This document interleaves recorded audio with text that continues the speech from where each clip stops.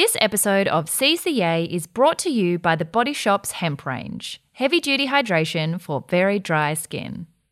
Beautiful people, there are no snippets this week because it felt far too weird choosing highlights from my own blabbing. I wasn't going to do a separate intro either because I've already talked at you a lot in this episode, but now that I've just listened back, I thought I would add a few things. Lessons this episode has taught me. Firstly, as you all know, I always say done is better than perfect, but when it comes to my own work, the perfectionist in me lives on. It was genuinely so hard for me not to re-record this after listening back and realizing all the things I've missed, all the things I could have said better, all the times that I struggle with saliva distribution when I talk by myself for an hour and a half, sometimes too much, sometimes too little. Anyway, you'll hear me say I've learned how much I really love podcast editing, but I've also now learned that I don't love editing myself talking to myself. I cringed the entire way through, especially when I laugh at my own jokes. So I legitimately do have to remind myself all the time of the things that I tell you guys to do. As they always say, do as I say, not as I do. Secondly, another one I'm reminded of every day, the self-doubt never leaves. I genuinely couldn't tell listening back if this was awful or great or both.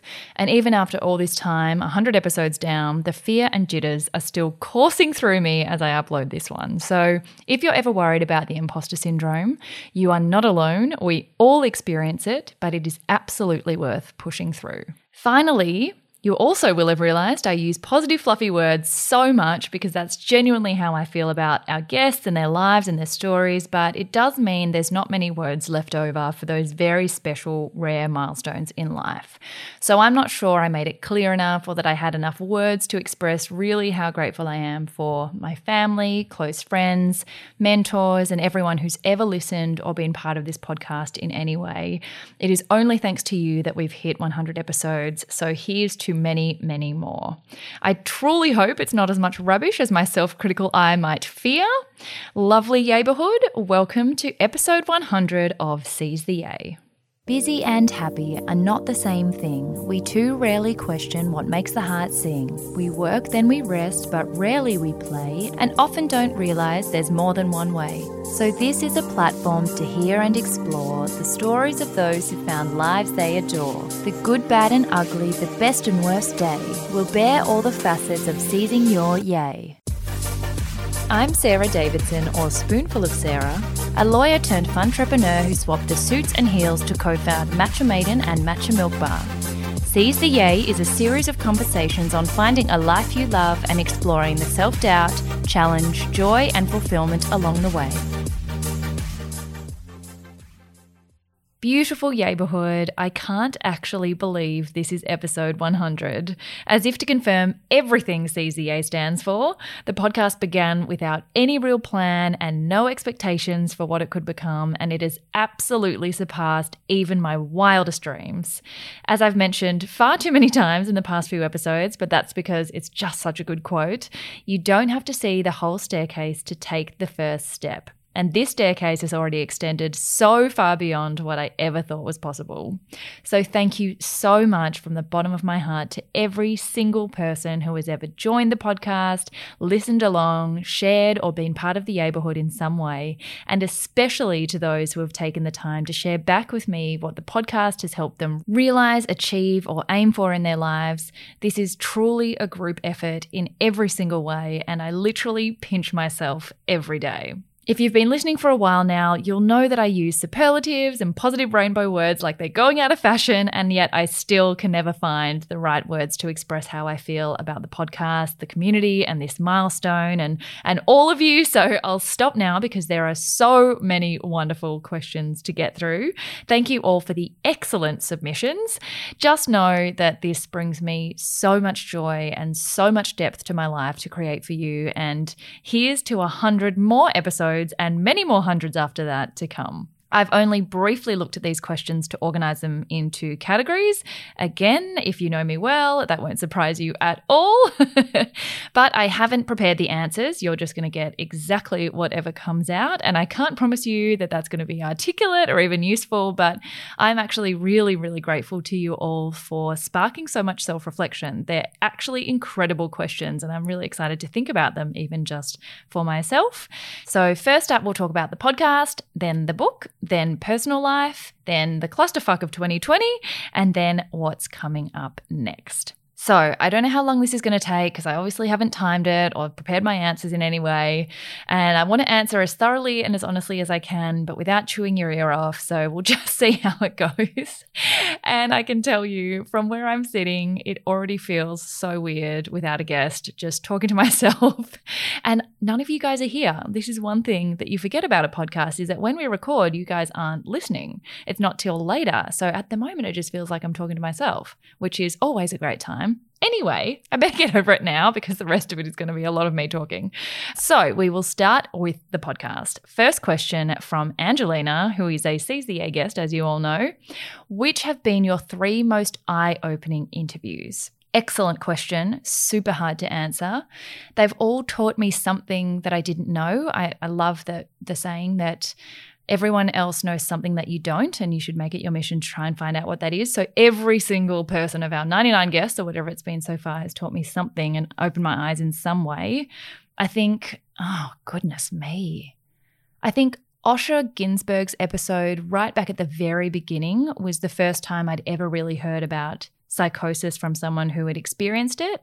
As you all know, I've had quite significant anxiety and depression and panic attacks in my time, but full-blown psychosis is something I hadn't experienced and that I also hadn't heard about from the perspective of someone who actually had to front up to work in front of a camera and manage that over multiple seasons of a show that he was suffering from it through, but also how he has gone on to manage it and lead a very positive and fulfilling life and has since gone on to have a little bubba. So I think that was incredibly eye-opening for me. I would also say, I often refer to this one, Barney Miller, the paraplegic adaptive world surf champion, and his wife, Kada. They have an incredible story. I've watched the documentary, I've read the book, but even still, after all that, talking to them and hearing their perspective on gratitude and how ability doesn't define you and just so much about the way that they perceive life and challenge and adversity and positivity just really, really changed a lot of things for me in my mind. And third, I mean, gosh, how do I even choose 3? I think you guys know that I'm really, really fascinated by the military and war history. And so I really found Mark Wales's episode really interesting. And because his dear wife, Samantha Gash, is one of my closest friends, and so by extension, Mark is pretty much family, I'd actually never, despite all that, never sat down and picked his brain about his career and what he went through on all these tours, what the procedures are, how you even, advance through the Australian military, what the ranks are, all those fundamentals. I always sort of think with these podcast episodes that in every community, like there's a niche community for everything. And until you're in that community or know someone from it, you don't know the lingo, you don't know the progression. And I love finding that. I love teasing out those details in each episode. So I thought that one really, really opened my eyes to what, a pathway to the SAS actually involves. And you hear about it and you know what people do and you know their titles and you see them in their uniforms, but you don't actually get your head around what, is truly, truly involved. But I mean, every episode, that's just 3 that come to mind straight away, but honestly, every episode has taught me something incredible that I hadn't thought about before. I think Flex Marmies was also one that asked questions and posed queries about philosophy on life that I hadn't thought about before. Yeah, I think there's so many and it's so hard to pick. It's like asking me to pick my favorite child, and already the first question I've rambled on and on and on, so we're going to have to get quicker at this. Nicole Comelli asked, which interview surprised you the most and why? And I think a lot of interviewees have surprised me for lots of different reasons, but one that I wasn't expecting to enjoy as much as I did was Jeremy Moos. I think I'm saying that right, who is the founder of Grown Alchemist. And I had interacted with the brand a lot. The girls who were doing the PR at 1-2 Agency, who are wonderful, we have a really good relationship. So they suggested that Jeremy was an amazing speaker and he had a wonderful story. But it was one of the first guests in a really long time that I hadn't had a previous relationship with. So I had no idea what to expect. I'd never heard him speak before. he hadn't done a lot of interviews, so there wasn't even other content to kind of go and get his tone of voice. So I was just throwing it out there to be like, okay, whatever, we'll go where this goes. I love the brand. The aesthetic's beautiful. The brand voice is beautiful. I'm surely, he's super interesting. And from the minute, some people, from the minute you step into their presence, from everything about the way they present themselves, you just like them. They're just so interesting, so articulate, and just fun. And I just loved him. Like every minute of that chat, even before we started recording, I think we spoke for maybe 20 minutes just chatting about life. He was immaculately presented, just so endearingly self-deprecating, but also really thorough in his answers. And I just didn't expect to have such a good time.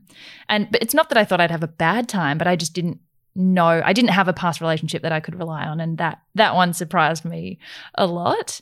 I think the Mark Manson interview also surprised me, just how, if you haven't listened to it, it's up there with my favorites. He's the guy who wrote The Subtle Art of Not Giving a Fuck, and there's so many things that you might assume about him that are exactly what you think, but there's also so many things that aren't. And we'd had a great conversation before, and he was really relaxed and open, but I just didn't think that we would chat like we were besties. Like the whole episode, we're just laughing like we're best friends, and he's talking to me about losing his virginity. And the first question, what's the most down-to-earth thing about you? He's talking about his bowel movements. And I obviously encourage people to really be open and tell all the nitty-gritty, but you don't always expect that they're actually going to do that. So he surprised me in just how genuinely open he was. How much you expect that he's going to be all about like, don't give a fuck about anything. But actually his philosophy is just give a fuck about lots of things, but just choose them wisely. I think that's very different to what you assume that he's all about. And he shared so openly as well about the process of becoming now the ghostwriter or the autobiographer who's writing Will Smith's, the first ever telling of Will Smith's story. Will Smith chose him of all the writers in the world and approached him. And I, sort of thought he'd be a little bit more cagey about sharing details of someone so famous, but he was super, super open about, how many times it took to actually meet him, but also how wonderful he is. And he shared some juicy details, if you haven't listened to the episode, about some of the things that are to come out in that book. So yeah, I was very, very surprised at how relaxed. He didn't even want the questions in advance compared to others who need, to have vetted and checked every single question. He was just like, no, let's just go on the fly. So that was a lovely surprise. My darling Kat Karabatos, one of my dear friends, submitted quite a few questions, but I've split them into categories which she will also be very proud of. What are the 3 biggest challenges you have faced since starting the podcast? Great question. I think learning to edit, being the person who records and edits and produces all at the same time, I've actually loved. And I didn't know that I would love that when I started because I'd never tried it. But I thought I'm just going to, like I do with most things, I'm going to bootstrap it and try and do it all in-house to begin with. And then as it grows, slowly start to outsource the things I'm not good at or that I don't enjoy. Editing is my favorite part. I love it. But I also didn't know, like I was talking about with a niche community, I also didn't know there's a whole niche community of audio rules and things that in the beginning I didn't even know that different rooms, of course I knew, but I didn't really think about how much of an impact different room sizes, whether you have carpet or not, whether the guests was close to the microphone or they move around a lot when they speak and they move closer and further away, the levels that you record at, the echo, and then now only being able to record on Zoom, you're completely at the mercy of what recording facilities and rooms that the guest has at their disposal, how loud they speak, how crackly their internet is. There's so many things that make it incredibly difficult to be consistent. And I really wanted to make a consistent product. And I always try and get a really nice balance between done is better than perfect, but also don't just put out a shit product. And that's a really hard balance. So I actually don't go back and listen to the very first episodes. And it sometimes alarms me that newcomers to the podcast do go back and listen to those, and they must hear the quality slowly get much, much better and more consistent. But it's been a big challenge learning how to deal with audio equipment or when things don't work. One of the most embarrassing things that has ever happened, of all the times I've had so many episodes go super smoothly, audio's perfect, everything's fine. I didn't actually have any huge mishaps until probably this year. And the first time I tried to go, next level fancy was because, of course, I was interviewing Guy Sebastian in his studio with all the best audio equipment in the world. And I thought, oh, yeah, cool. I'm going to get an adapter because my Zoom that I record into, so not Zoom, the program that we all use for like Skype, but Zoom, it's the recorder that our microphones plug into. Mine only has 2 microphone holes, and most of the time the microphones are sensitive enough to have 2 guests on one microphone if I have 2 guests, which doesn't happen all the time. So I only need it every now and then. But Jules and Guy were joining, and I thought, oh God, I've got to have 2 separate microphones for them. Like I can't just make them share one. I mean, it's Guy and Jules Sebastian. So I got an adapter that would have another one, and I didn't know because I couldn't hear it when I was recording that it buzzed the whole way through. And you couldn't fix it. I couldn't fix it. I did all these YouTube tutorials on like fixing audio bars and changing echo and all these things.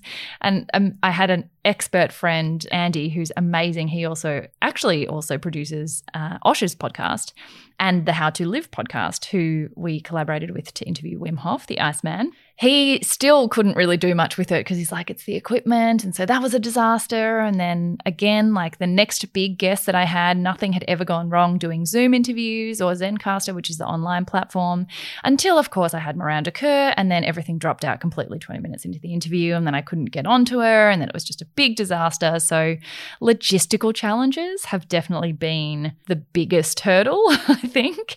But that's also been the best learning and the best, most fun challenge, I think, for me to like get my hands on something that was completely new and completely foreign and just learn a new skill. And it's kind of mathematical and technical, and I really like that. And I continually am doing courses and YouTube videos and tutorials and stuff to learn more. So that's been really fun. Other 2 big challenges. So I wouldn't have said this until this year, but in light of the sort of resurgence of the BIPOC conversation, which definitely needed to happen, I think the second biggest challenge has been pleasing all sorts of diversity. Because diversity to me, racial diversity, obviously being non-Caucasian and adopted, I'm already kind of diversity walking in some way. It's a very important thing for me. And also because the very idea of seizing your yay is to show you that your pathway doesn't have to look like somebody else's. So I think one of the biggest challenges there was I wanted to show how different everyone's stories can be, but different in all different ways, not just across race, because I actually don't think that is the biggest definer of our journey. It is a big definer, of course, but there's also physical ability, sexual orientation, age is a really big one, background, like financial or socioeconomic background, location, accent, nationality, obviously nationality is ethnicity, but there are just so many different forms of diversity that I wanted to account for. And across industry, of course, is the biggest one. I didn't want it to just be business owners who had left corporate like me, because that's only one way to find happiness. I wanted the zookeepers, the essential workers, the military, I wanted everything. And it has been very, very difficult to make sure that you're representing all different kinds of joy, but also in curating that list that those people are actually available at that time. Because I also forget that even if I've got this perfect list that's, the very first list, my wish list that I wrote out had everything in an order that had like business women spread out and people with similar stories in different industries, like the beauty people spread, the women spread, people with similar, anything that was similar kind of spread out. You can't get everyone in that order at that time. And then things get pushed back, and then, you got to reschedule. And so it's a bit of a juggling act to manage everyone's availability, especially pre-COVID when everyone didn't have all this extra time at home. That's been another big challenge. Not one that's been like, a burden or anything, but just logistically, there's a lot of thinking of like, I can't put those 2 episodes or those 3 in a row because they're all too just business and the message, not that the message is ever the same, but yeah, I try and also have a really good balance where possible between people who have a really big profile and people who don't. But then sometimes if you leave it too long without a big name, then people who do want that part or do want to hear about people they've, behind the scenes of people they already know, then you're not pleasing them. So pleasing everyone, I'm an eternal people pleaser. It's a real issue. So that's been another big challenge. And the third, honestly, the process has been such a pleasure. There's not really been too many other challenges. I feel very, very, very lucky that I haven't had many trolls. I haven't had many haters. The reviews have all been very, very constructive and genuine. There's been no just outright mean attacks or anything like that. So, I think the third biggest challenge would be, like in anything, self-doubt is just doubting when, you have 1 week an episode doesn't go as well for no particular reason, not because the interview wasn't as good. Like sometimes the ones that you finish and go, oh my God, fuck yeah, that was so good, are not the ones that people love. And then ones that I thought, oh, that's, it's not as good or just it's not as engaging or I didn't feel as good on that day.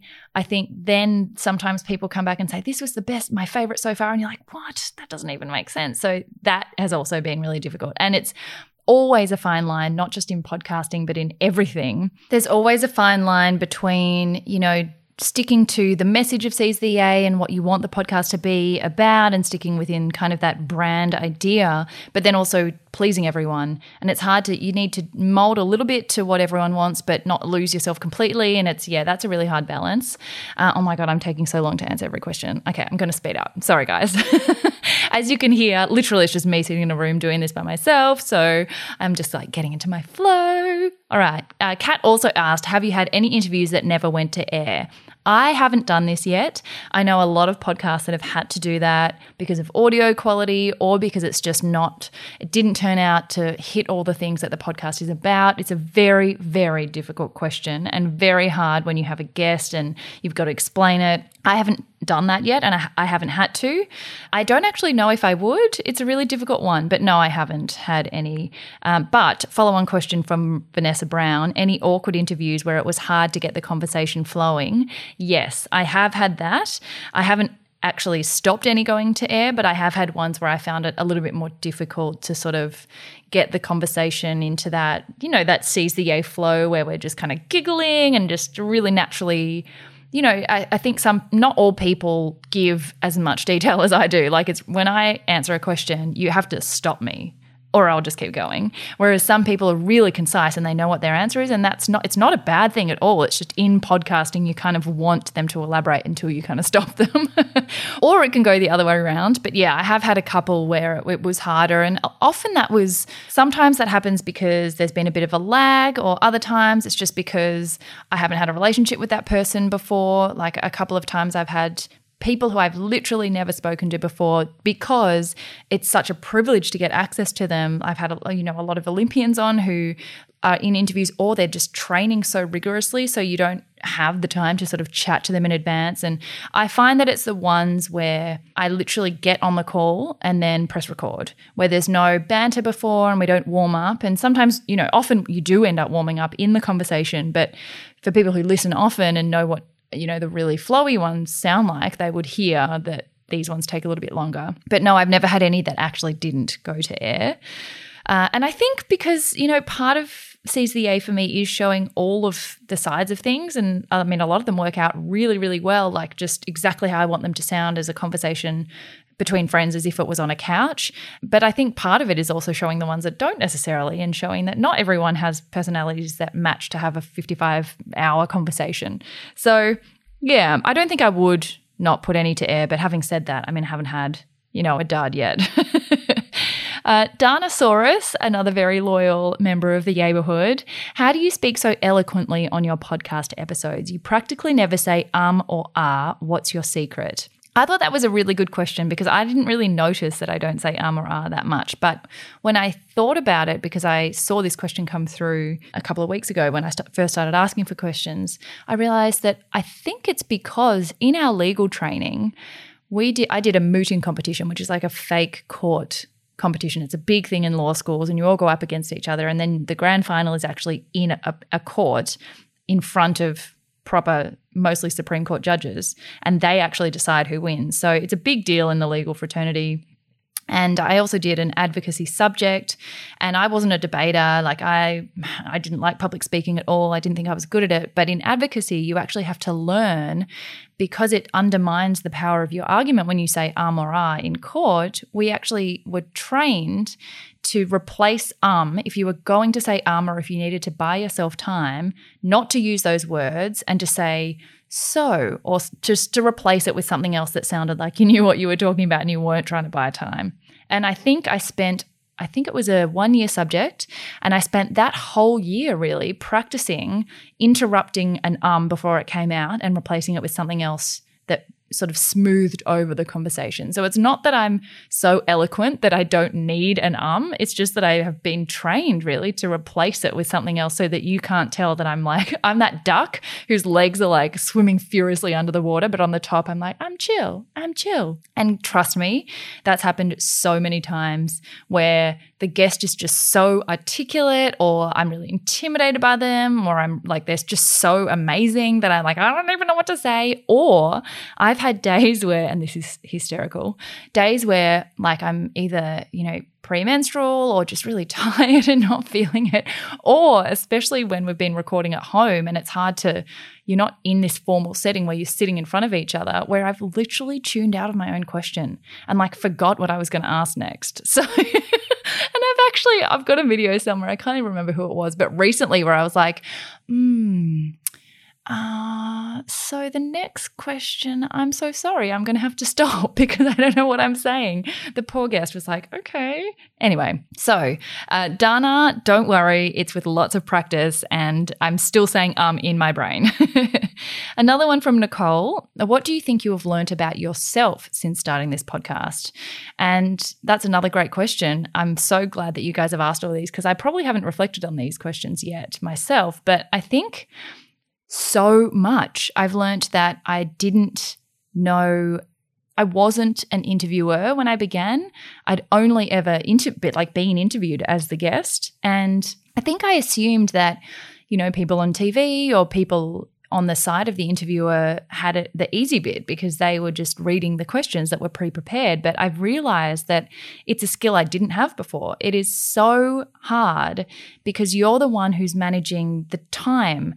The next question, you're trying to link everything together. You're keeping them in check. Like there's so many ways that the interviewer is managing everything, and you're managing whether it's fulfilling for the crowd. You're making sure we're all staying on brand, on topic. Like it's just, I underestimated that skill a lot, and I had to learn that I didn't know how to do it and then figure out how to find the right balance between asking questions and keeping people on topic, but giving them space to answer in the way that they need to. And I think I've become much better at guiding people with the right balance. And I still have so much to learn, but I think at the beginning I was like so much more just winging it and had no idea.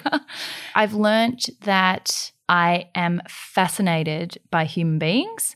I think I knew that before, but I started this podcast mainly because my job in Matcha Maiden and Matcha Milk Bar had become very behind the scenes, and I was really missing human interest. And I've always wondered, why do I love war history? Why do I love that? I hated history at school. I'm so yay orientated, and that's very heavy and deep. Why am I so interested in that?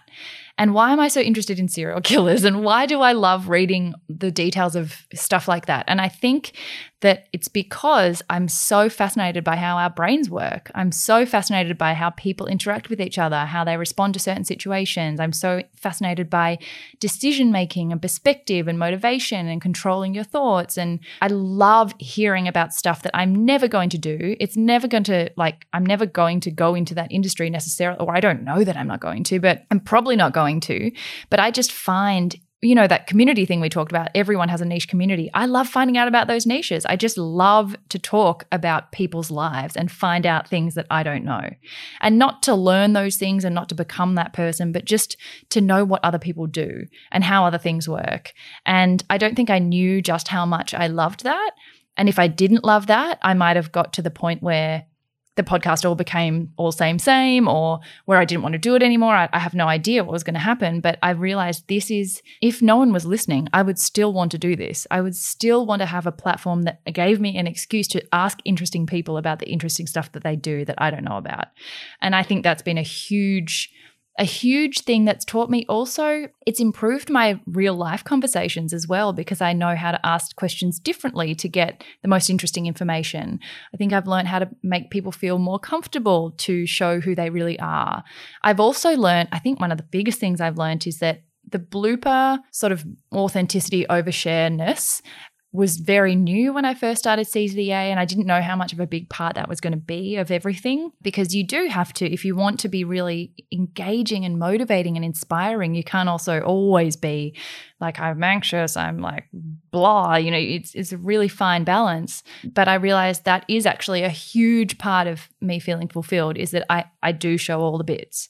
I don't really feel like I'm being as impactful, or I don't personally feel as comfortable with everything I'm doing when I'm not showing all the shit bits and the bloated bits and all that. That I love showing all of that and knowing that everyone who listens hears all of it and like can see all those sides and knows that I also have anxiety and get flat. Yeah, I think that's also been something that's made my relationship with our digital world and presenting a digital identity. I've become a lot more comfortable with what my relationship is and who I am and the purpose I use it for. And I really love human beings, and I find everyone so interesting. And the quote that I always said about everyone else knows something you don't, like I knew that I would love to find what that is, but I thought that it would be more limited to stuff that would be something I could learn for my career or for my life. Whereas now I'm like, I don't even care if it's relevant in any way or not. I'm just interested. So anyway, another long-winded answer. Laura Court and Katie GB asked, who would your dream person be to interview? There are so many. Oh my gosh, I have such a long wish list, but I would love, love, love to interview the Queen. I just think that would be so fascinating to, I mean, she's seen stuff, man. She's been around for so many different versions of this world, and I would love to speak to her. Similarly, anyone who knows a Holocaust survivor, I would find that so, so interesting and educational. I think I also, and in answer to Nicole's question, to add something to that, I think I also really care about teaching people stuff, and I don't think I knew that I like to teach people stuff, but I don't think I knew just how much I like using this platform to, in each episode, teach you guys something new that you didn't know historically or factually, or, even like most of us take for granted paramedics and firemen and policemen, and like we don't know what they do during the day. And I think it's important that we all know that stuff. And same with some of the charity guests. I love that at the end you guys are more informed or have more facts or have more things that kind of open. I love conversations that open your mind, basically. So I think those two would be incredibly mind-opening for all of us. Obama would be someone I would love to talk to. I think that would be so interesting. Yeah, there's a really, really long list, but they would be right up there. Who else? Kristen Wiig or any of the girls from Bridesmaids, any like hilarious comedians, I think would be just wonderful. Pretty much anyone who's been on Comedians in Cars with Coffee or Carpool Karaoke, I think they would all just be really, really interesting. But yeah, I mean, they're just a few that I can think of. Jeslyn Lan asked, how do you choose who you interview for the podcast? What's the process? That's also another really interesting one, because it's a little bit of a combination between really planned and really haphazard. So it's very much, as I mentioned before, focusing on that overall diversity. So if I think I've had a lot of business owners recently, then the next 4 or 5 I'll really try and focus on entrepreneurs or essential services or people in employment. And then if I've had, a lot of people in one industry, I'll also try and make the next ones quite different and spread out beauty guests, spread out, business guests, spread out tech, spread out, try and just make sure there's a good mix. And it's kind of actually hard because in 1 month you only have 4. You only have 4 episodes, and I wish I could do more, but they take a lot of time to organize. So it's a combination of the roles or the industry spots that are kind of coming up with guests who, because there are only 4 a month, there's people who I've had lined up for so long who I'm still only now getting through. So a lot of them are kind of pre-booked from a long time ago, and we've just been waiting for the right time, or they might have a product coming out or a book coming out and they've wanted to delay it till now.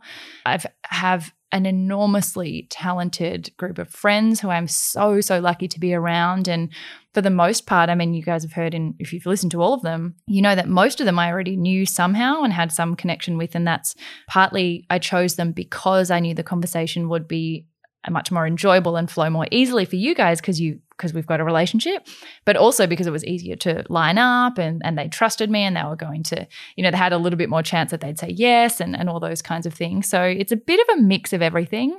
I increasingly get a lot of people pitching stories, which is so lovely. And if it lines up, and I love because, in your own network, it's limited. You don't know people that you don't know. And sometimes people draw your attention to incredible stories that you haven't heard of before, or people have submitted themselves as well, like Emma from Canvas Co, the undercover cop, who also makes these beautiful canvas journals. She submitted herself. So did Amy Kate, the psychologist, also from Brizzy. She just emailed me and they had a great story. And at the time, I wanted cops and firemen and nurses, and I also wanted a psychologist. So it all kind of worked out. And then other times it's people who I've wanted to have on for ages and have targeted them either because they're friends or because they're not, or I've spoken with them in the past and shot out an email, and then like a year later it works out that they've got a time. Like some happen, I record them, I arrange it, record it, and it's all done in like 2 weeks, and then others it's like a year. So it's very random, but yeah, always submit stories that you think are interesting, because a lot of them have come through that way. And anything's interesting. Everyone is interesting in their own way. I think we all assume that whatever we do is not interesting because if we do it, it can't be interesting. But you've all got an interesting story. And sometimes even a story is interesting if it's not that interesting. Like, not that it's not – oh, my God, guys, you can tell I'm starting to lose it. Not that it's not interesting, but one of my favorites was Michelle Burkett, who's the zookeeper. Her story, I always say, there's always a non-linear way to yay. Hers was pretty linear. She loved animals. She wanted to be a zookeeper. She's a zookeeper. She doesn't want to be anything else. And that is interesting in itself, because that's an example of someone who didn't need to divert in all different directions to figure out what they wanted. So there's no real criteria except that you're a human, really. So please do submit your stories, email me. You guys know I check all the DMs and check all the emails, and they all come directly to me. So always, always open to suggestions. And then it's just working out if it fits with what's coming up and then where it fits. And again, I'm so lucky to have so many people in the works that I've had to say to a couple of people, yes, definitely let's do that, but let's do it in December, which is so weird. Or next year, which I'm very, very lucky to be in that situation. Renee, how did you get into what you do, and what's the advice you'd give to others getting into the podcast space? So mine was, again, a bit of a happy accident, just like kind of everything since the law firm. And the very first foray into Matcha Maiden and Matcha Milk Bar you can hear all about in episode 1 and lots of different episodes and on other people's podcasts also. And of course the book, which is coming out very soon. The whole story is in there. But in terms of the podcasting part, I think I did a lot of unlearning from corporate of being very risk averse, having everything has a 5-year plan. I got paid to move dot points from one spot to the other. So everything had to be perfect. And then I moved into this mindset of actually done is better than perfect. Let's, take that whole start before you're ready, just get things out there. And Nick was really, really instructive in helping me unlearn and change my mindset. And then 4 years on, once I'd gotten much more used to that thinking pattern, the idea for yay in your life is something that, it's all going to be composed of different ingredients at different times. And 4 years in, I'd sort of reached this new chapter. And I was worried that I was being an instant gratification based millennial who was just bored and wanted something new. But I was like, no, actually, I think it's genuinely an ingredient is missing, and it's that people contact. And it was a process of reverse engineering. Well, how do I fill that gap? And the gap was best filled by conversations with people in kind of a one-on-one way where I could ask these intimate questions and share people's vulnerabilities and make everyone feel more human and then make their message more relatable. And so I thought, a podcast is the most logical way to do that, but I don't know how to podcast. But if I buy the equipment, I'll have to learn how to podcast. So I genuinely think that all of life is just tricking your own brain to do the stuff you want it to do. So I have realized if I, dump some money on some equipment, then it will make me take the opportunity seriously and learn what to do. And I also, that quote, I keep coming back to that idea that you don't need to see the whole staircase. I didn't actually care if it didn't work out because I just wanted to try it. And who cares if no one, the big thing about podcasting for anyone who wants to get into it, people say it's heavily saturated. It is. It's very crowded now. It's not as new as it was. But No, someone else out there is looking for exactly what you have. No one has your voice. No one has your way of expressing things. But also, it is the most democratic, liberated platform ever. No one sees your stats. Even you see hardly any stats. You get very little data about, you don't even ever know what your subscriber number is. You just know the listens per episode. And there's charts, of course, but no one has any transparency on how you get up and down on the chart. So I don't even really look at it. It's just you make content that you think is really interesting, and either people will listen or they won't, but no one will ever find out about that. People say that people are afraid of failure. I think we are afraid of failure, but I think we're actually more afraid of looking like a failure. So if you knew that if you failed, no one else would know about it, I don't think we'd be nearly as scared. I think it's more looking silly that we worry about than the actual failure. And in the case of podcasting, no one will ever know if you failed or not because no one sees your data. So there's actually no risk. Except the equipment that you would be able to sell if you decided you didn't want to do it. There's no reason why you shouldn't just start. Have an amazing conversation. It gives you the most incredible learning opportunity. It's so much fun, and I just can't recommend it more highly. The information on how to start one, even it's just so freely and readily available. I've done all my learning on YouTube tutorials. I've written a blog post, and there are many like it that have all my equipment listed, all the apps that I use, all the editing programs that I use. Most of them are free. So it's very, very democratic and approachable. And I would highly recommend that if you're interested and you love conversations, I jump on heaps of people's podcasts. I think it's such a fun way to learn about yourself and about people. And they don't have to have huge listenerships for me to think that any podcaster that has one download or one listen, they've had that person's attention for an hour. It counts so much more than an Instagram like that's like a 2-second interaction. And you don't know where your biggest supporters are going to come from. So I don't sort of ever say, oh, you don't have 1 million followers or 1 million downloads, I'm not going to go on it. I think anyone you engage with in that level of depth is a valuable interaction. So I would definitely get into it. Melanie Schroeder, adding to that question, how do you find your topic, tone of voice, and first guests? That's also something that is very, very personal and depends on really, I think, what you want. Because I think a lot of the time on social media and Instagram, we reverse engineer what we post based on what we think is going to get a good response. And we're controlled a little bit more by popularity. But on a podcast, again, it's not a popularity contest because no one really knows who's the most popular. You only know your own stats. You can't even compare them to anyone else. So I think what is going to be enjoyable for you to produce, what you think you would learn from, what you think would be valuable, and where you think the gap is. So topic, something you're passionate about and interested about, because obviously it's not something that monetizes very quickly or easily. It does happen, of course, but it does take a little while. So it's got to be a passion project first. So a topic that you're really interested in, and usually something that you have a connection to. Tone of voice you will find develops as you go.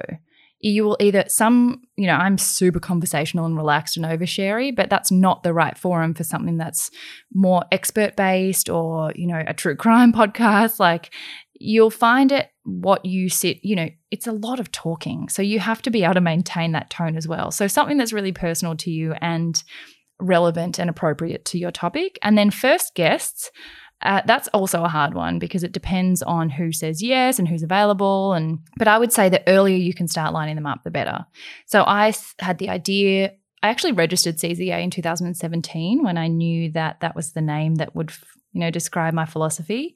I didn't start the podcast till a year and a half later. I just knew that was the name, but I didn't know what format it would take. But by the time I decided a podcast, we bought the equipment a week later. I think I had my first guest.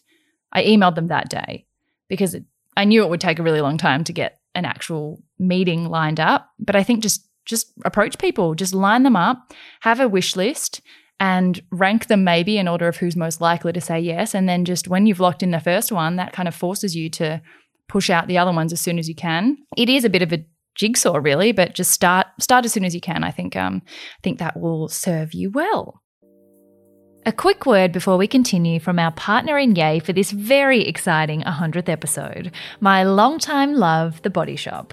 I'm not sure about you guys, but during the colder months, my hands get incredibly dry, let alone with all the extra hand sanitizer we've been using this year.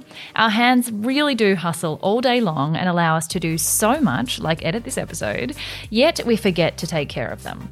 Mine have been soaking up the heavy-duty hydration of the Body Shop's hemp range with luscious hemp seed oil. I've been taking a little extra time lately to exfoliate and gently wash with the new hemp hardworking hand scrub, then soften and nourish with the best-selling hemp hand protector. Have you ever properly massaged your hands? It's actually so relaxing. Head to thebodyshop.com.au to find out more. So the next topic, that wraps up the podcast questions. The next topic is the book. So from the lovely Michelle Tonkin, who is another wonderful, wonderful supporter, she asked for a little sneak peek snippet of the book and a bit more background about the story behind it.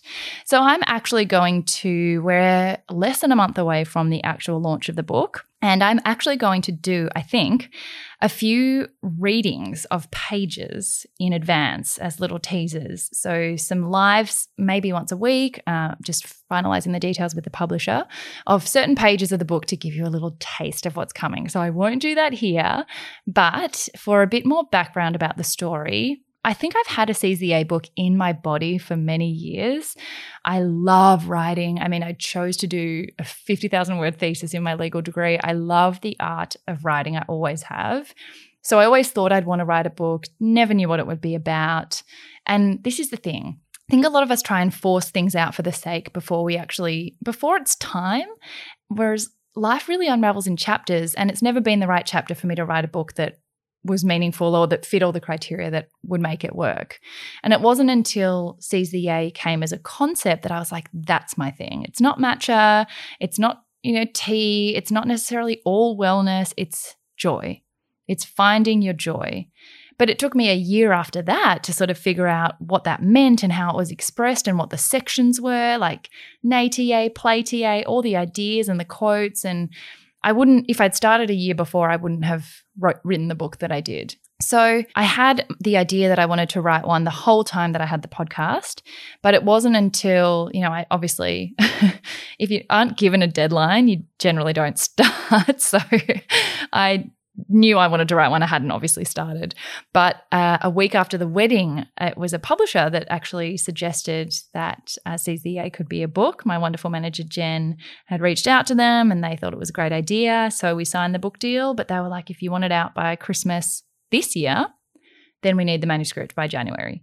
So this was start of November. Not a lot of time to get my entire life of thoughts in order. But again, I'm better on a deadline. If you'd given me a year, I still would have done it all in a really short amount of time. So my Christmas and New Year's was in Bookland, and it was really just a process of organizing everything that Seize the Yay, every single aspect that concept could, everything we've ever talked about in the podcast, all those themes, everything I've ever learned from anyone I've ever spoken to, with my story intertwined and guest stories and other inspiring people out in the world stories intertwined. So I can share the chapter list. It's a 12-chapter book, and each one was going to be based on a quote, but it's actually now based on a theme that if you work through it, it addresses sort of every area of your life that you can go through to add more yay to each part. And then at the end, you will have seized your yay or be on your way to yay. So the first one is the formation of a funtrepreneur, which is obviously my story. The self-sabotage of self-doubt. Done is better than perfect. Comparison is the thief of joy. Building your yayborhood. Reason, season, or lifetime. Yay is a staircase, not an elevator. Welcome to the discomfort zone. Failing forwards. You won't do a good job if a good job is all you do. Play to yay, and then the conclusion is yay is a journey, not a destination. So there's a lot of stuff that you've heard me articulate before, but in a lot more depth and with a lot more examples, and a lot of stuff about my adoption, and a lot of just a deeper level of exploration with practical examples, a lot of giggles, a bit of an overshare, and some contributions from some wonderful, wonderful people. So I'm super, super excited about that. I finished the last edits, I think, end of June, and pre-sale is on, as you guys know, and they'll be shipping from the 1st of September with some launch fun coming up. So I won't say any more because we've got a lot more questions and you'll be hearing about the book in due time. So the next section is personal. Cannot believe how long I've been talking, guys. Oh my God, but I'm going to do it all in one go while I'm on a roll. So Mill Waller asked, what are your top 3 achievements so far? That's such a hard one. I think one would be leaving the law firm. That still stands out as, at the time, it wasn't the scariest thing I've ever done, but looking back, I'm like, that was way scarier than I really knew. And naivety, as we always say, is actually quite a good friend to you at the time. If I'd known how scary it was, or if I'd known I was leaving forever, I might have thought it was, obviously I agonized about it a lot and it was scary, but it's scarier now to me than it was then. So walking away from a me that was very, very risk averse, so based on certainty and planning, and unlearning and embracing a whole different world in such a short time, I'm really, really proud of, and also so happy with, because, I always say, if you're not actively unhappy, most people won't make a change. But for the happy accident of adrenal fatigue after Africa, I would probably have stayed there because I was grateful to have a job. I wasn't actively unhappy, and I could have spent years and I spent a whole lifetime in that career and been grateful for it and just coasted along and not realized that actually you don't have to settle for okay. Things can be better than okay. So that's a big one. Second top achievement, I would say writing the book. I think it's an enormous task to organize all of your thoughts that you've ever had in your brain into one thing. And I'm so pleased, even if no one bought it or no one reads it other than myself, I'm so happy to have in one book form a collective, almost exhaustive record of my thoughts in my mind at a point in time. I think that's such an invaluable thing to have. It's almost like a diary. All of us, I've actually been keeping a diary in isolation because I think one day we'll look back and remember the big things, but we'll forget what we did during the day and the small feelings and revelations we had, and we'll want to explain that to our kids one day. So it's a bit like that, keeping a diary or a record of who you were at a certain time in your life, and that's a really, really huge achievement. And my third achievement, I feel like this is where everyone always says my child, but I haven't had one yet. So, my dog, my golden retriever. Oh, I'm proud of a lot of things. I think, starting the podcast, I guess, that was a big step in self-doubt. Again, it's another big act of putting yourself out there, of not knowing anything about how it's going to go or what you're up against, or if I could even edit, or that's a big scary thing, to show so much of yourself and to share so much of yourself, not knowing how, that success is guaranteed. And I guess having some of the messages that come through now about how it's helped people, particularly in the area of mental health, even if I only had one of those ever, that would be enough for me to think I've achieved something worthy with this podcast. There are people out there who have called Lifeline, or who have, opened up to their friends because their understanding of mental health is not a weakness was crystallized through one of the episodes or something like that. I think they're my biggest achievements that I'm most proud of. Another question from Ange, who's your biggest inspiration? Probably still my mum. I always say mum, but I don't think that's changed. She's one of my best friends. She's incredibly wise, patient, kind, caring, and giving to a fault. And she just is such a support and guiding light, and is the reason why we are who we are. So I owe everything to her. She's so incredibly supportive, and just has taught me so much about humanity and kindness. So she's and she's been through a lot in the last few years, and has lived in a lifetime where her choice was nursing or teaching. Just has had a lifetime of change and challenge, and is still unwaveringly positive and supportive. So she's my biggest inspiration. Jing Ha asked, what did you wish you knew in high school or uni? Great question. And I would actually say there's a lot I wish I could say to myself, but I'm also glad that I didn't, because I was a very, very different person in high school. The adolescent brain is just messed up. I was a total rebel. I smoked in my uniform. I smoked. What even? I can't, I was such a rebel. I wagged all the time. I was at parties and drinking UDLs. I was just such a different person. But I think going through that phase is what allowed me to settle down on time for year 12, which then allowed me to knuckle down and get into law, which then allowed me to do everything I've done since. So everything happens for a reason and everything happens at the time that it's supposed to. So I wouldn't change anything really. That I guess the only thing I would say is enjoy it as much as you can, because you're so unburdened and so have no responsibility, and just to make the most of it all. And I think I did. I think Mum was really, really good at saying to make the most of it. So at uni, I was very serious about my law degree, but I also did 5 exchanges. I made the most of the travel opportunities. I was on every committee. I tried not to miss out on anything. And I'm so glad now, because you don't know at the time how free you really are. So I guess I'd whisper that in my ear, but I wouldn't want to change anything, I don't think. I'm just so eternally glad that Facebook and Instagram were not around through those phases, because I was ugly. So I'm so glad there's not much evidence of that. Jeslyn, how do you do it all? Do you have a virtual assistant or manager? I'm just amazed at how you juggle it all and still a happy, kind and bubbly human being. Well, I can assure you I'm not always like that. That's very kind of you to say as well. I don't have a VA or a PA. I don't have one. I think I probably will at one stage, but we had Matcha-Made in. We had too many different things on the ball and it just would have been too difficult and messy. I do have a manager, Genevieve from Day Management, who is absolutely incredible at managing all of the TV stuff, everything for podcast partnerships, all the Instagram work and content creation and video and all of that. All of that is managed by her. She's absolutely wonderful.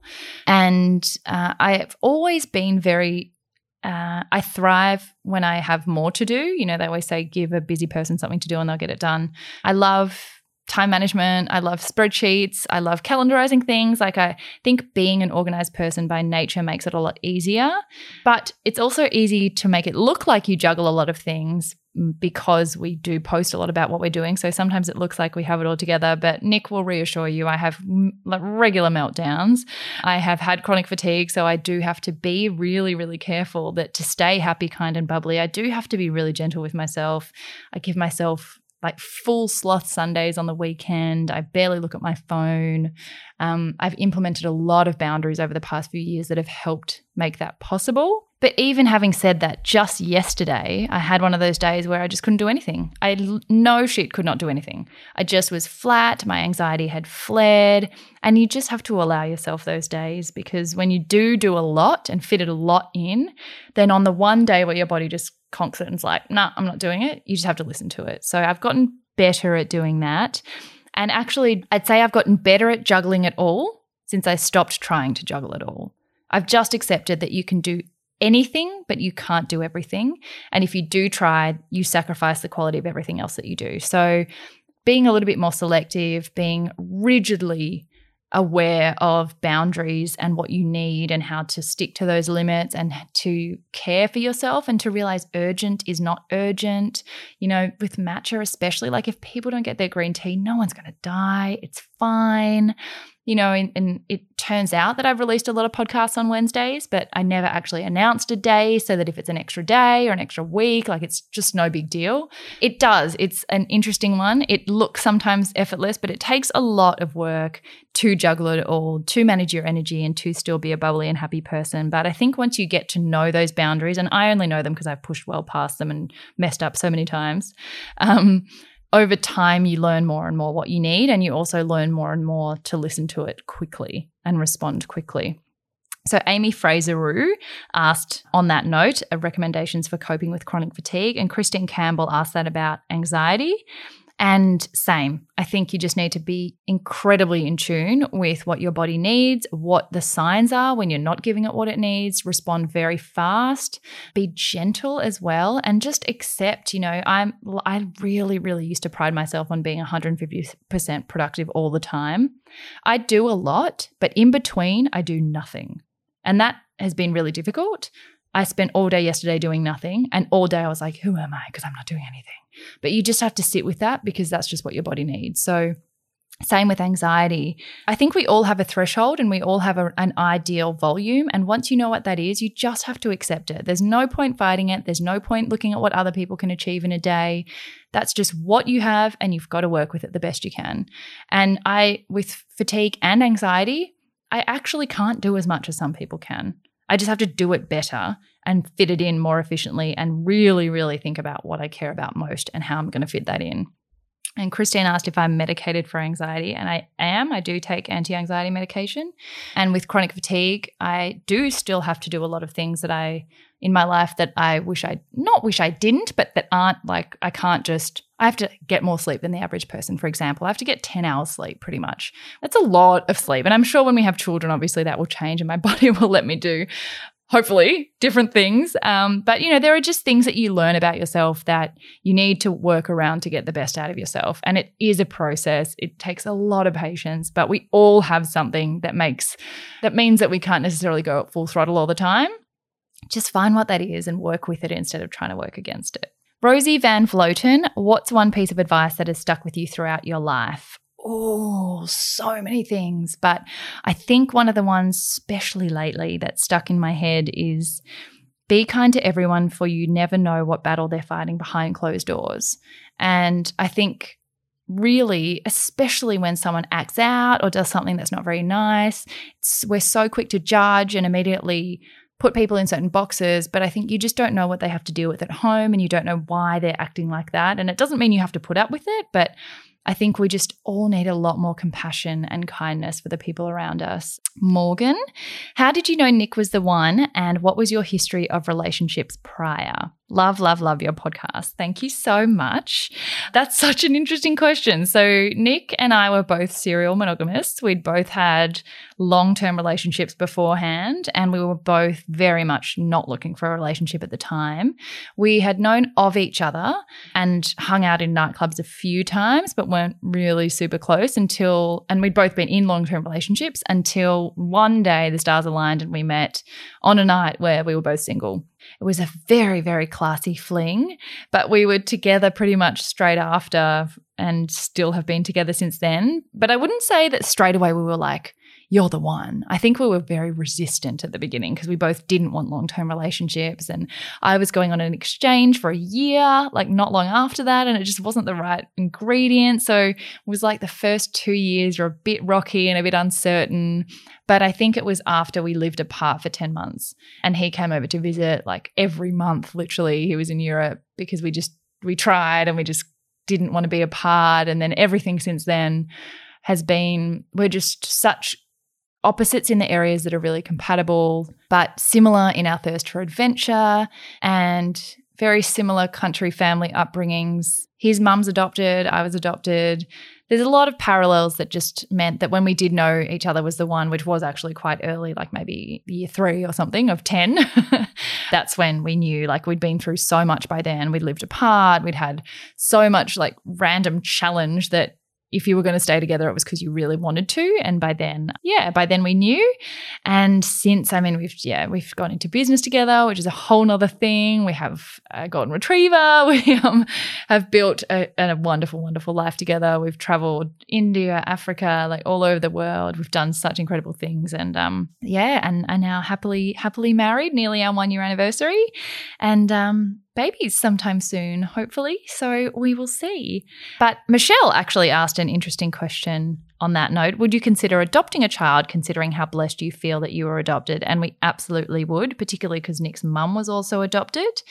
I think we will probably try and have biological children first for no particular reason. I just think we'll try. Maybe because, my mum didn't go through a pregnancy and maybe just out of interest.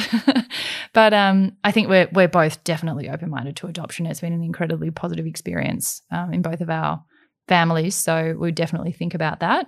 Michelle also asked, have you been back to the town where you were born? I have, in Daegu City in Korea. Not in a long time. I've been back to Korea, but not to Daegu. It's a country town. It's the city of apples, and Nick is from the Apple Isle in Tasmania, so that's another weird parallel. But yes, I have been back. I haven't met my biological parents. There's not a lot of records. It was Korea in the 80s. It was basically a third world country with no computers, so it's a very, very difficult process. But also, I was 6 months old. I don't think any of us have memories before then. And family's family. I think people say blood is thicker than water, but I think it's chosen family. Those ties, like the family who loves you and nurtures you and rears you, those ties are thicker than anything. So unless I felt a really big gap I think some people who feel a gap in their adoptive family, they go looking, but I've never felt that. So if you put them in a room and said your biological parents are there, I'd probably go, but it does take many years and lots of effort to find them. So I haven't embarked on that just yet. Now, some other interesting fast fire questions from Michelle on personal, a little less heavy. What would your last meal be before you die? Okay, maybe not less heavy, but it would be the black miso cod from Nobu with the miso spinach. It is amazing, so good. And I'm so sad we haven't been able to go. Nobu's like our tradition for celebrations, and we've had a couple of milestones in the last year and haven't been able to celebrate. So it's been a bit of a shift and a pivot to finding new ways to celebrate. Do you drink matcha every day? I used to at the very beginning. I don't anymore. I go through phases. It's either every day or a couple of times a week. At the moment, it's probably once every 3 days that I drink a matcha. But I go through phases, but I do drink it very, very often or consume it in some way or another. What is your absolute guilty pleasure to treat yourself? Ooh. Honestly, I'm not a big sweet tooth. I'm more of like a cheesy person. So I'd go like a big cheesy pizza over anything sweet. But if I had to say, I like chocolate, but it's not my favorite thing. But I love banana bread. So like a thick banana bread with like lashings of butter. Although I don't know if that's really a guilty pleasure. I'd probably eat that anyway. But I definitely go something cheesy over something chocolatey. MV Media Lab, favorite foods and favorite cheat meal. My favorite foods, nut butter, avocado, Greek yogurt, berries. I love eggs. I love Japanese food, anything Japanese. Favorite cheat meal, again, I think it would be pizza. Pizza or like cheesy pasta bake or burgers. Yeah, more savory than sweet for sure. So I realized I've been rambling for a really long time. What sections do we have next? We have a couple on 2020 and then I'll finish up with what's next. I can't believe I rambled so much, guys. I'm so sorry if none of this has even been interesting. I've been in like a vortex. I don't even know how much time has passed. This is so weird without a guest. Okay. So 2020, Daniela, as you reflect on the volatility of 2020, what have you learned about yourself? Maybe have you noticed your values changing? It's something I've been reflecting on a lot recently and wanted to toss out to you. And Daniela, I think that's an excellent question that a lot of us actually will have learned a lot about ourselves, and it's something really nice to reflect on. As I keep saying, I wouldn't wish it to happen this way, but I have not hated the extra time at home. I think the biggest thing I've learned about myself is that I'm a bigger introvert than I thought. I've had a big revelation about energy types. I think that we all say either you're an extrovert or an introvert, but I think we're actually all two energy types. We're one energy type for the energy that we like to spend, and then another energy type for the energy that we like to when we need to recharge our energy. So I'm definitely an extrovert in the way I like to spend my energy with people, but I've realized I'm actually an introvert in the way I need to recharge that energy. I need time at home between to just be quiet and just be by myself, and I don't think I knew the extent of that until I've now had, from March till now, pretty much at home, and I'm still okay. I'm still okay just sitting with myself, doing my work quietly and just being a homebody. I knew I was a homebody, but I actually didn't give myself time to feel that because I was always traveling or running around. And I always say, you know, you've heard me a million times have revelations about going slower, but this year has really, really actually given me a practical example of how much more grounded I feel when I spend more time at home. And that's been a really, really big learning that I have to allow more of that and not just be traveling incessantly. Even if I love that, I do genuinely love it, but then I wonder why I'm tired all the time. So I think that's been my biggest learning, that I really love quiet family time. I've loved crosswords and Sudoku and like really gentle things. That meme that I put up the other day about how I'm a person who likes to do a lot of stuff in the body of a person who doesn't. I think I'm exactly that. I'm exactly that, but I have to make more time for the side of me that likes to not do a lot of stuff. Fran, who is a dear friend of my mum, asked, how's your mum coping with lockdown? Mum has all her chickens in her nest, so she's actually having the time of her life. We have not been home this much in a very long time, so we're actually having a really, really lovely, lovely period of family time. Lola Star Creates asked, what motivates you to keep going day to day? And Aisha Cindy asked similarly, how do you get yourself out of a deep funk? And then Is Newen asked, how do you stay positive in ISO? And all of those, I think, are things we're all really struggling with. just like I said before, motivation, positivity, all of those things come in waves. Emotions they're visitors. Let them come and let them go. And you can't expect to have motivation every time you demand it. Every time you want to be motivated, it is not necessarily going to be there. I also said something yesterday on my stories about how sometimes consciously you feel like you're fine, but your body responds with weird symptoms. And I think our body genuinely hears news. It absorbs the fact that things are different. It absorbs the news that is quite negative and crisis focused. And it's really, really overwhelming to be alive in 2020. It's a scary time. It's disorientating. We don't have the same routines. There's every reason why your moods and motivation are going to be out of whack. So I think really, really important is to be gentle. Don't push yourself too much when you're having a day that just isn't, if it's just not working, being hard on yourself is really not going to make it any better. So be okay that productivity looks different at the moment and no one expects it to look the same. So we all have to give each other a little bit more leeway, but then also get to know yourself again. So I always say like self-awareness is the best tool you can ever have, and finding out, like I said, with managing chronic fatigue and anxiety, like just not fighting it when it's bad and then really enjoying it when it's good. You can't predict that same pattern in motivation. So again, just learn the things that don't help, don't do them. And the things that do really help, do more of those. But experiment to figure out what they are, because it takes a little bit, your own research project. So I found what motivates me is if I get up, make a really beautiful breakfast that's similar to what I would eat in a cafe and eat at the table, away from my laptop, away from work, and then I get changed and don't wear my same pajama clothes to work. Like those two things really help. Having a different working area to your bedroom, that really helps me. Having a break in the middle of the day to walk Paul around the block and get some vitamin D. That really helps to break up the day. And calling it early if I'm just not having a good time, like just go and read a book. Just go and do something completely different, because if you get motivated at 7 p.m., why not work then? Like life is weird at the moment. Just take what you can get. Give yourself a break and do some research on what helps and what doesn't, and just write that all down. Like observe yourself like you would a specimen as an experiment to figure it all out.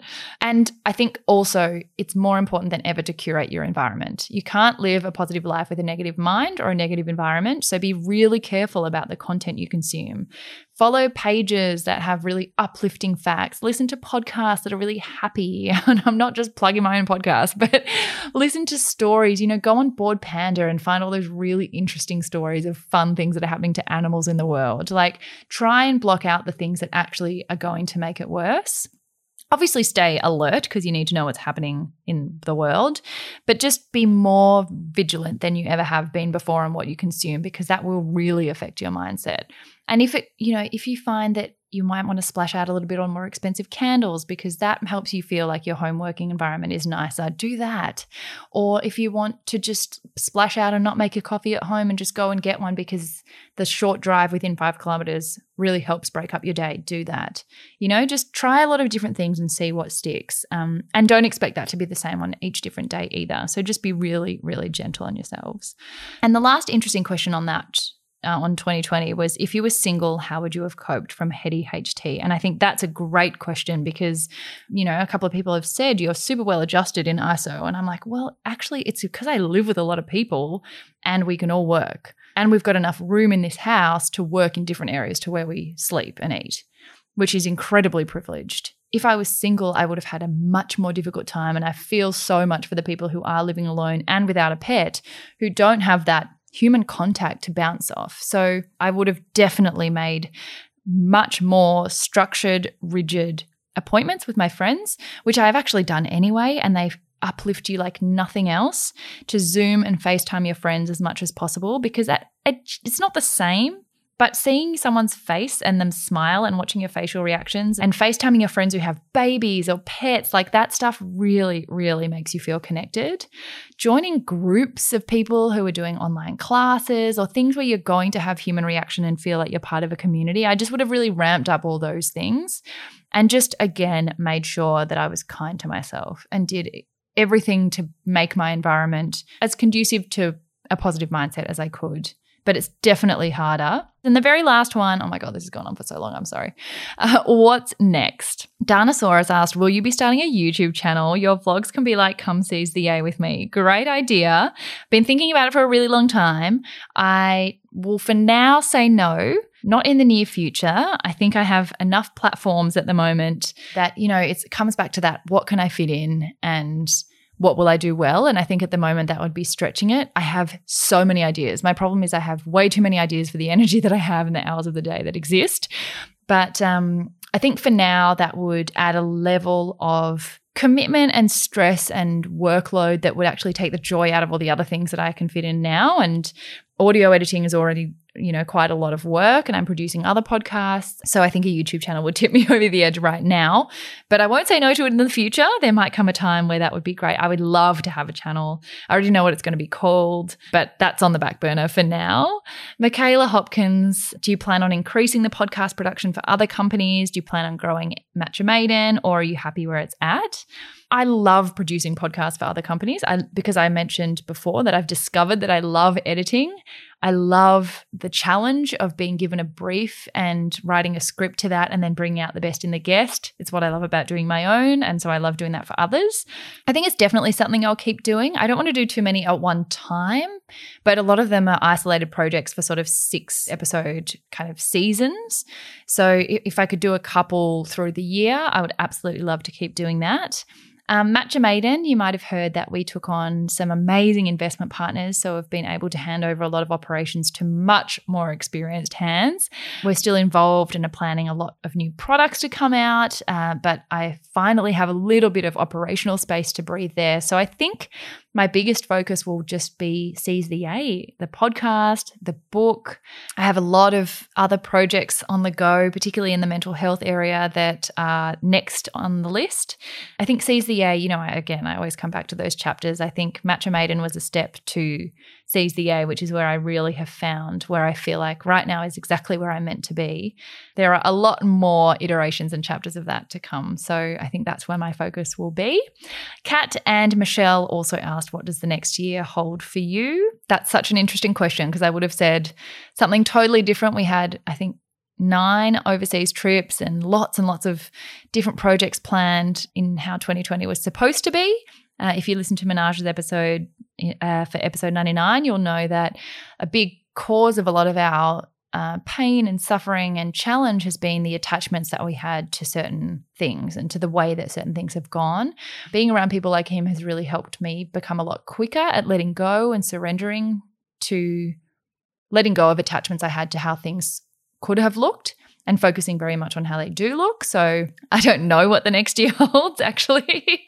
I would have said that we would have started a family sometime soon. We still haven't had our honeymoon, though, and we had really hoped that it would be in Egypt, which is not very newborn friendly. But then again, I don't know if we wait until travel restrictions lift. And I mean, in Victoria, that's so far away. We can't even go 5 kilometres away, let alone to interstate, let alone overseas. So really, I think the best thing any of us can do, and my approach anyway, is just day by day. Take it day by day.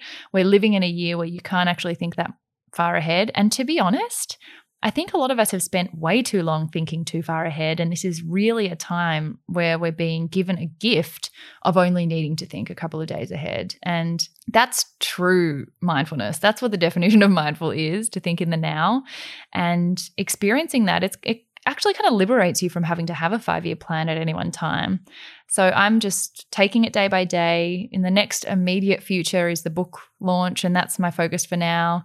Who even knows what we'll be able to do at Christmas? So I don't even know, towards the end of 2020 what that will look like, and 2021 is an absolute mystery. But to finish on a quote, as you know I love to do, when everything is uncertain, anything is possible.